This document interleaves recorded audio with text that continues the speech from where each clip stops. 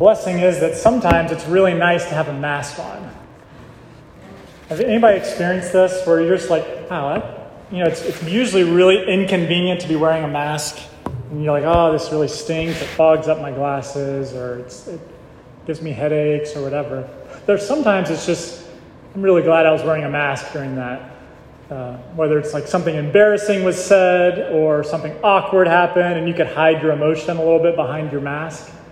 Sometimes it's kind of nice to have a mask on. And I just kind of discovered that a little bit this week. And it got me thinking a lot about this passage that Brian just read. A lot about the secrecy that Jesus is having about his own identity here. But before we get to that, I'm going to tell you a story. When I was a kid, I loved Batman, and I still do. I think Batman's awesome. I have a Batman mug on my desk, but when I was a kid, I loved Batman. And Kevin's got a picture here, I think, that he can show of me when I was a kid, dressed up as Batman. I thought you might enjoy that. So when I was a kid, I used to put on this Batman costume, just like a cape that kind of goes over your head and a mask. And I would run around sneakily and pretend to be Batman. But I really didn't like it when people looked at me or like gave me that, oh, you're such a cute kid smile. Don't give me any attention. I'm Batman, right? Like, take me seriously. And so I was trying to not make this a big deal. Problem is, there was one famous time where I was running around sneakily being Batman, and I threw open a big swinging door, and the door shut behind me faster than I thought it would, and it caught my cape in the door, and I just went flying and stopped. And everybody turned and looked at me and kind of laughed, and my secret Batman days were over at that point. I was found out, and I couldn't be Batman anymore. So that superheroes like to keep their identity withheld, kind of like how I did as a kid. I mean, you watch any superhero movie, Superman, Batman, Spider-Man, whatever. It's like one of the biggest underlying plot lines is keep your identity hidden, right? And we're coming to a turning point in the Gospel of Mark where Jesus is not keeping his identity hidden anymore. He hasn't really been trying super hard, but he's been going out of his way several times to say, don't go tell anybody about this. Have you noticed that in the first 8 chapters? So we're continuing on in our series in Mark, and Mark 8 is a drastic turning point in the narrative of the story of the Savior. From this moment forward, the whole story of the Savior takes on a drastically different tone, and part of the reason is the identity of Jesus is becoming clear to everybody. And again, he hasn't really hidden it super well. He's been healing people. He's been raising people from the dead. He's been healing blind people. He's been going around teaching deep things about the kingdom of God that no one has ever heard before. And so, again, he's pretty much making it clear that he is the Messiah. But today, you're going to start to see clearly what it's all about. So we've been going through several weeks of who is Jesus? Jesus, the fill in the blank. And so if you look back at the last 7, 8, 9 weeks, that's what we've been looking at. Last week, it was the exposer. Let me just read all these, actually, that we've done for the first several weeks since the new year. Jesus, the good news. Jesus, the caller. Jesus, the forgiver. Jesus, the brother. Jesus, the sower. Jesus, the grower. Jesus, the lover of our soul. Jesus, the essential. Jesus, the exposer. This week, Jesus, the Christ. That's the turning point of the story of the Savior. This week, Jesus the Christ. And we're going to be marching towards the cross together as we get closer to Easter Sunday in the next couple of weeks. So in this turning point in the gospel, between chapter 7 and 8, Jesus, actually, as we get into chapter 8, kind of the middle part of chapter 8, Jesus heals this blind man. And then it says he takes them up in verse 27 into the villages of Caesarea Philippi. And one thing I don't want you to miss here is this is 25 miles between where he was when he healed the blind man and when he goes to Caesarea Philippi. And it's up a mountain. And one scholar helped me out this week. He said, don't miss this. He said 25 miles up a mountain. and he sits him down, and then he has this conversation that we're about to dive into. 25 miles, they're looking up over the Jordan Valley below. They're probably up on Mount Hermon somewhere. And Jesus has just opened the eyes of the blind man, and now, don't miss the fact that he's just made this blind man unblind. He can now see, and now he's going to do the same for his disciples, though with spiritual eyes. So if you look at the previous story, Jesus, tries to heal this blind man first, and he rubs spit on this guy's eyes and mud, and the guy's eyes are opened up, and Jesus says, "What can you see?" And the guy says, "I can just see people, but they kind of look like trees," which people don't look like trees. So that's Jesus is like, "Okay, you're not fully healed yet. I need to do a little bit more work." So then he does some more things, and then the man says, "Yes, I can see clearly now." It's this two-step progression. And we're about to see the same thing happen for the disciples, though not with physical sight, but with spiritual sight. So watch that progression as it unfolds here. Jesus asks them two questions right off the bat. Who do people say that I am? And then he asks, who do you say that I am? What's the world's opinion of me? What's your opinion of me? May those be questions that we're asking ourselves today as well, that Jesus is asking you today as well. Many skeptics, or people that are not Christians, will say that Jesus never explicitly says that he is God in the Bible. That's one of their go-to comments. They'll say, Jesus never really said he was God. He's a great teacher, he's a prophet, but he never really explicitly said he was God. And this is a passage where I think you can make a pretty firm argument on the other side. And that's what we're going to get into to begin today. C.S. Lewis says you can call Jesus a lunatic, like someone who says he's a poached egg. That's what C.S. Lewis says. Imagine if someone came up to you and said, I'm a poached egg. It's a pretty good indication that they're a lunatic. So C.S. Lewis is like, you can either say Jesus is like that, or you can say Jesus is the devil, which some of the demons or the Pharisees have tried to point out in Mark. But C.S. Lewis says you can never say he's just a moral teacher. You can't. And Jesus is going to make that clear today. He says, I'm not merely John the Baptist. I'm not merely Elijah. I'm not just one of the prophets. I am the Christ. So 2 questions we're going to look into today. What does it mean that Jesus is the Christ? And what does it mean to live the Christ life? What does it mean that Jesus is the Christ? And what does it mean to live the Christ life? Both for Jesus and for those that take on his identity as Christians, as little Christ. So the first question, what does it mean that Jesus is the Christ? So just beginning right here from the very beginning, we're going to look into this in detail. These first 2 verses, verses 27 and 28, where they ask him, who do other people say that I am? And he says, John the Baptist and Elijah or the prophets. We're going to save that for next week, because next week we're going to look at a passage where Jesus is kind of in this glorified state and being in comparison to some of these other great prophets of old. So we're going to save that conversation for next week in chapter 9. But the point here that I want to get into is, what does it mean that Jesus is the Christ? So let's dive into this a little bit, because I don't hear many people today claiming to be the Christ.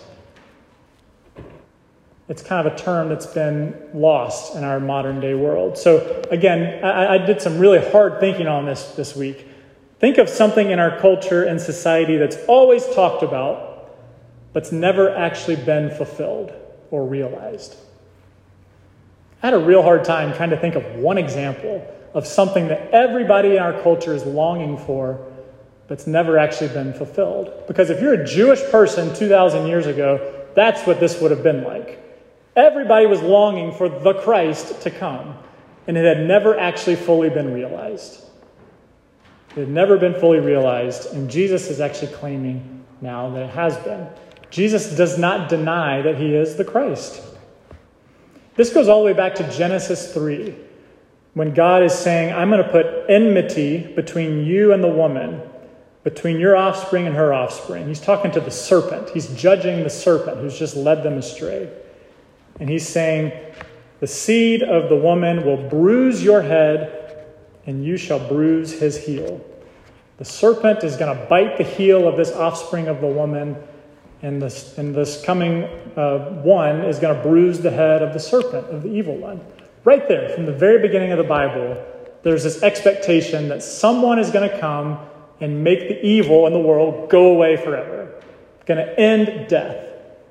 Death is going to be destroyed. Sin is going to be destroyed. Evil is going to be destroyed. From Genesis 3, that expectation is put out there. And then you go all throughout the Old Testament, and it keeps pointing ahead to this seed, or this offspring of the people of God that's going to come. He's going to come, coming from this kingdom of Israel that's been brought about by Abraham. It's going to come about through the line of Judah, this specific tribe within Israel. It's going to come about from this kingly line from David. He's coming. Just wait. He's going to be coming. The prophets saying, you're in exile. I know this looks terrible, but he's coming. I promise. And finally, all this leads up to the New Testament.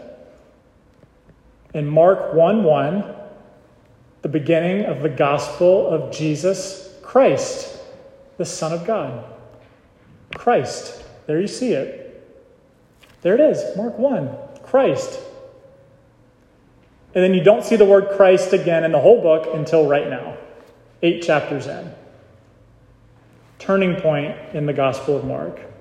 So the word Christ is used in the Gospel of Mark 5 times, but they're all after this passage, except for that very first verse. And it's important to know, Christ is not the last name of Jesus. Christ is the divine title of the one who's been expected to come to make all things right for the people of Israel and for the whole world. So Christ is the expected one, the rich title of the one who is going to deliver Israel from the oppression of opposing empires. The word Christ means anointed one. So if you look at kings in the Old Testament who are anointed for divine purposes, that's part of what Christ means. It's one who would be anointed, like a king had been anointed in the Old Testament. One who would be not just bringing about the kingdom, like Jesus has been doing, bringing about the kingdom of God, doing kingdom work, healing people, doing signs, but actually is the king himself. He's anointed as the king of the kingdom. Also, you use these other words. Maybe your version has Messiah or Savior.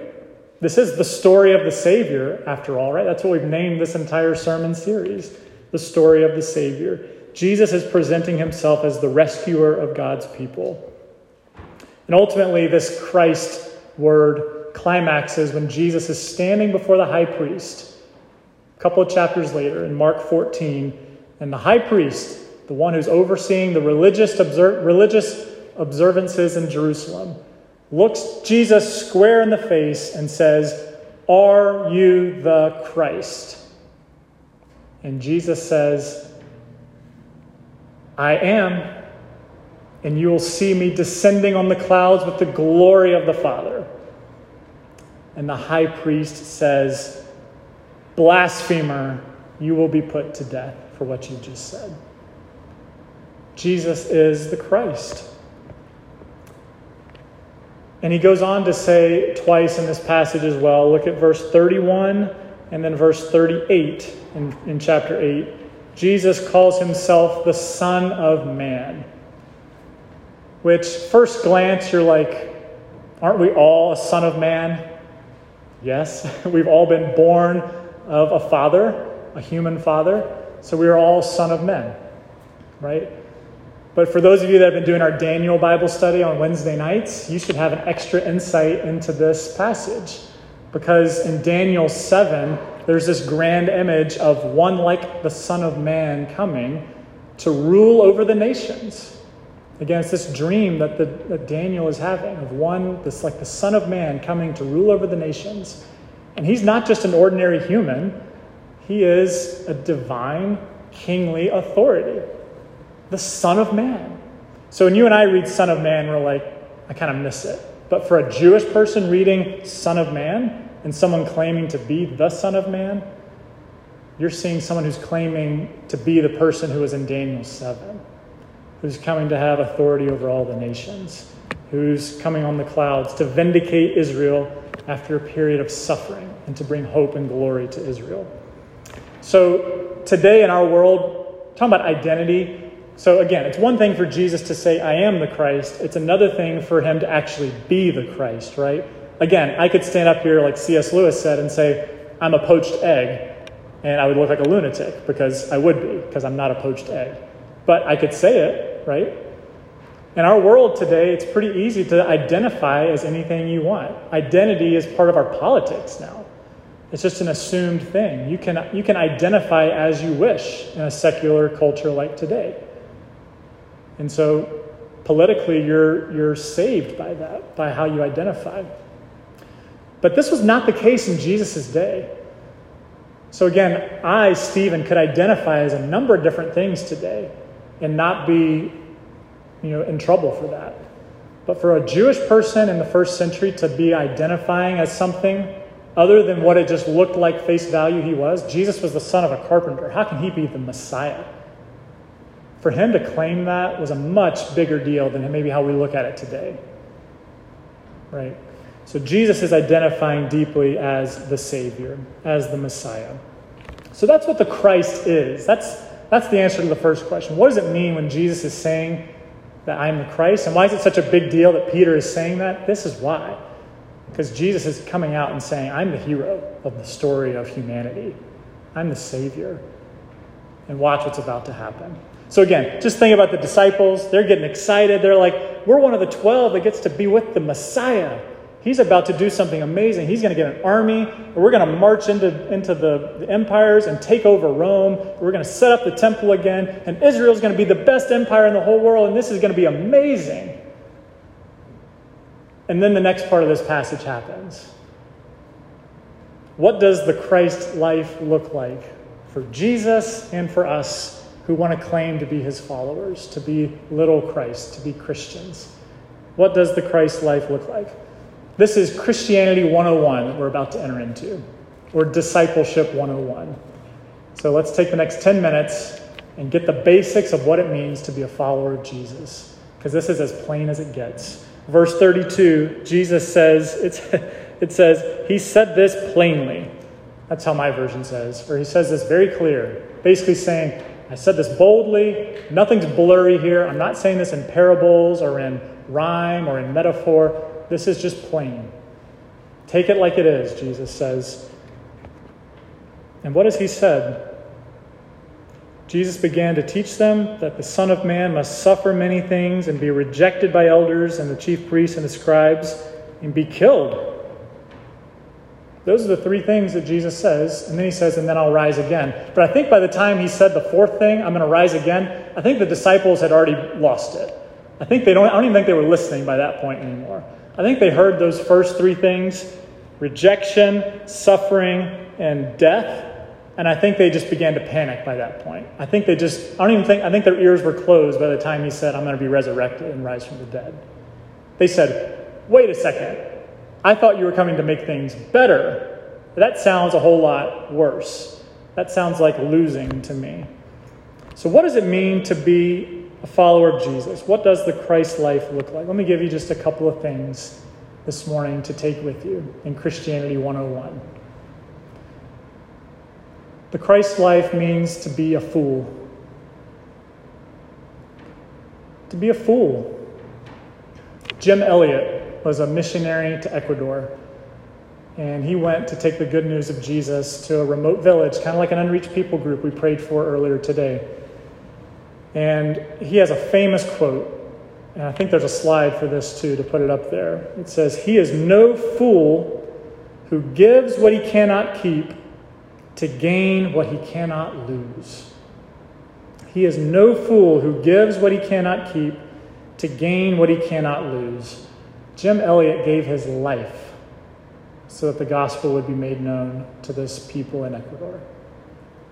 He gave his life because he knew he couldn't keep it anyway. But he gained life with Christ and eternity with him. Jesus is asking his followers to be fools in the world's eyes. Paul says this too later in 1 Corinthians. He says, we are fools for Christ's sake. And again, if people that are coming in from the outside that know nothing about what Jesus teaches and they see the kind of life that Jesus is asking us to live, and if they see the church living that way, they're going to say, you're a fool. What are you living for? The God who raises from the dead, who asks you to lay down your life and take persecution and suffering and rejection and be marginalized? That sounds like a fool's errand. And Jesus said, yeah, it does. My wife and I and kids went for a drive yesterday, a Saturday morning drive, because I guess we're getting older and that's what we do now. We were just saying, we remember doing that with our parents when we were kids. And it's like, I think this is the first time we've taken a weekend drive. I guess this is what you do when you have kids. So we went for a drive yesterday along the water, just in some beautiful areas in our region. And we started seeing some massive houses, just huge mansions on the water. And we started doing the math. It's like, okay, we paid such and such for our house for such and such square feet. And you let your mind go there mathematically. Okay, if we have this many square feet and we paid this much, that looks like at least 50 times as much space. So 50 times what we paid for, that's a lot of money for that house. And then I realized the place where we were driving, I could name on one hand the amount of churches that are faithful gospel preaching churches in that town. And I said to myself, look what all they have, and the likelihood of them being a follower of Jesus is microscopic.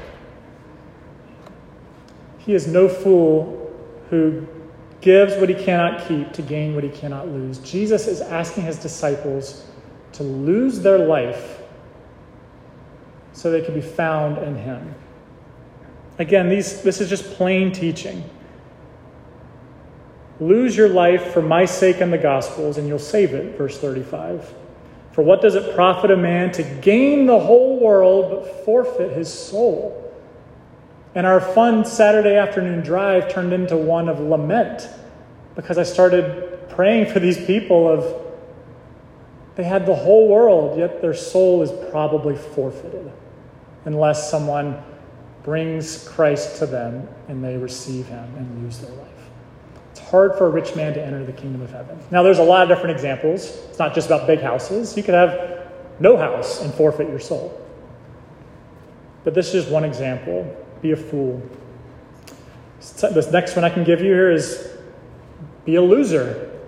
That's one way to put it bluntly. I almost named this title, the title of this sermon, Jesus the Loser. But I thought that might be misconstrued or taking it a bit too far. But Jesus is basically saying, if you want to follow me, lose yourself. Jesus is like, I'm going to lose my life. In the world's eyes, I'm going to be a loser. And I'm going to ask you to be a loser as well. This is what the Christ life is, a life of suffering, a life of rejection and death. Charlie Brown says, I'm using Charlie Brown in a sermon. Winning ain't everything, but losing ain't anything. Winning ain't everything, but losing ain't anything. No one likes to lose. Why would you join a religion that says you got to lose? You're going to be marginalized? No one likes to lose, but this is what we're invited to. Again, the disciples thought Jesus was going to come and set up a grand kingdom and a physical empire and just make this thing very visibly clear. And this is why they start rebuking him. This is why Peter comes back and says, may it never be.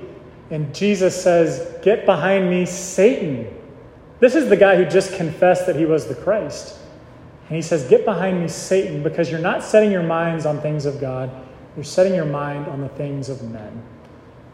What does it mean to set your mind on the things of men? To think you have to win all the time. Jesus is saying, set your mind on the things of God.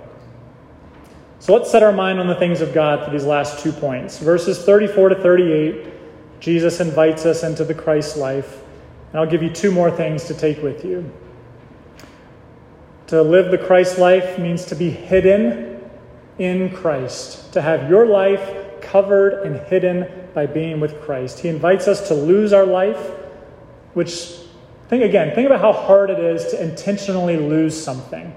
Have you tried to intentionally lose something before? There's really only 2 ways to do it. One is to destroy it, to smash something into a million pieces, which, if you're talking about your life, that means killing yourself. Jesus is not telling his disciples to kill themselves. That's never the option. But if you're trying to intentionally lose something, that's one option. So the second option really is the only other way to do it. How do you intentionally lose something? Again, think about if you had like a quarter and you're trying to intentionally lose a quarter, just trying to, I'm not going to find this ever again. You can't just go hide it somewhere, because most of us will remember where you put it if you're intentionally saying, I'm trying to hide it. To lose something, you have to throw it into something much bigger, and preferably something that's moving, like the ocean or a river. That's how you lose something. You throw something and you throw it into something much bigger than yourself, and something that moves, that takes it away to a place that you can never find it again. Now apply that to your soul, to your life. Jesus invites us to hide ourselves in him, to be found by him alone. Colossians 3 says, "For you have died, and your life is hidden with Christ in God." He invites us to throw our life, into his movement, into his living spirit, so that we don't see our life anymore, but we are lost in his beautiful life. That's what Jesus is offering us, like throwing ourselves deeply into his life, the life alone that he can offer. And the last point is he's offering and telling us to freely carry a cross. The only one that he can truly carry. He's going to take the ultimate cross. He's going to show that to his disciples in just a few weeks' time. But he invites us to walk with him unashamedly, carrying a cross on our back as well. Again, to go to a cross would have been the most shameful way to die in an ancient world. This is the first time Jesus is introducing this to his disciples, this idea of dying on a cross. And can you imagine how sad that would have made them feel? Jesus, you're not just going to die, but you're going to die that way? With that much shame? That much agony? Yes.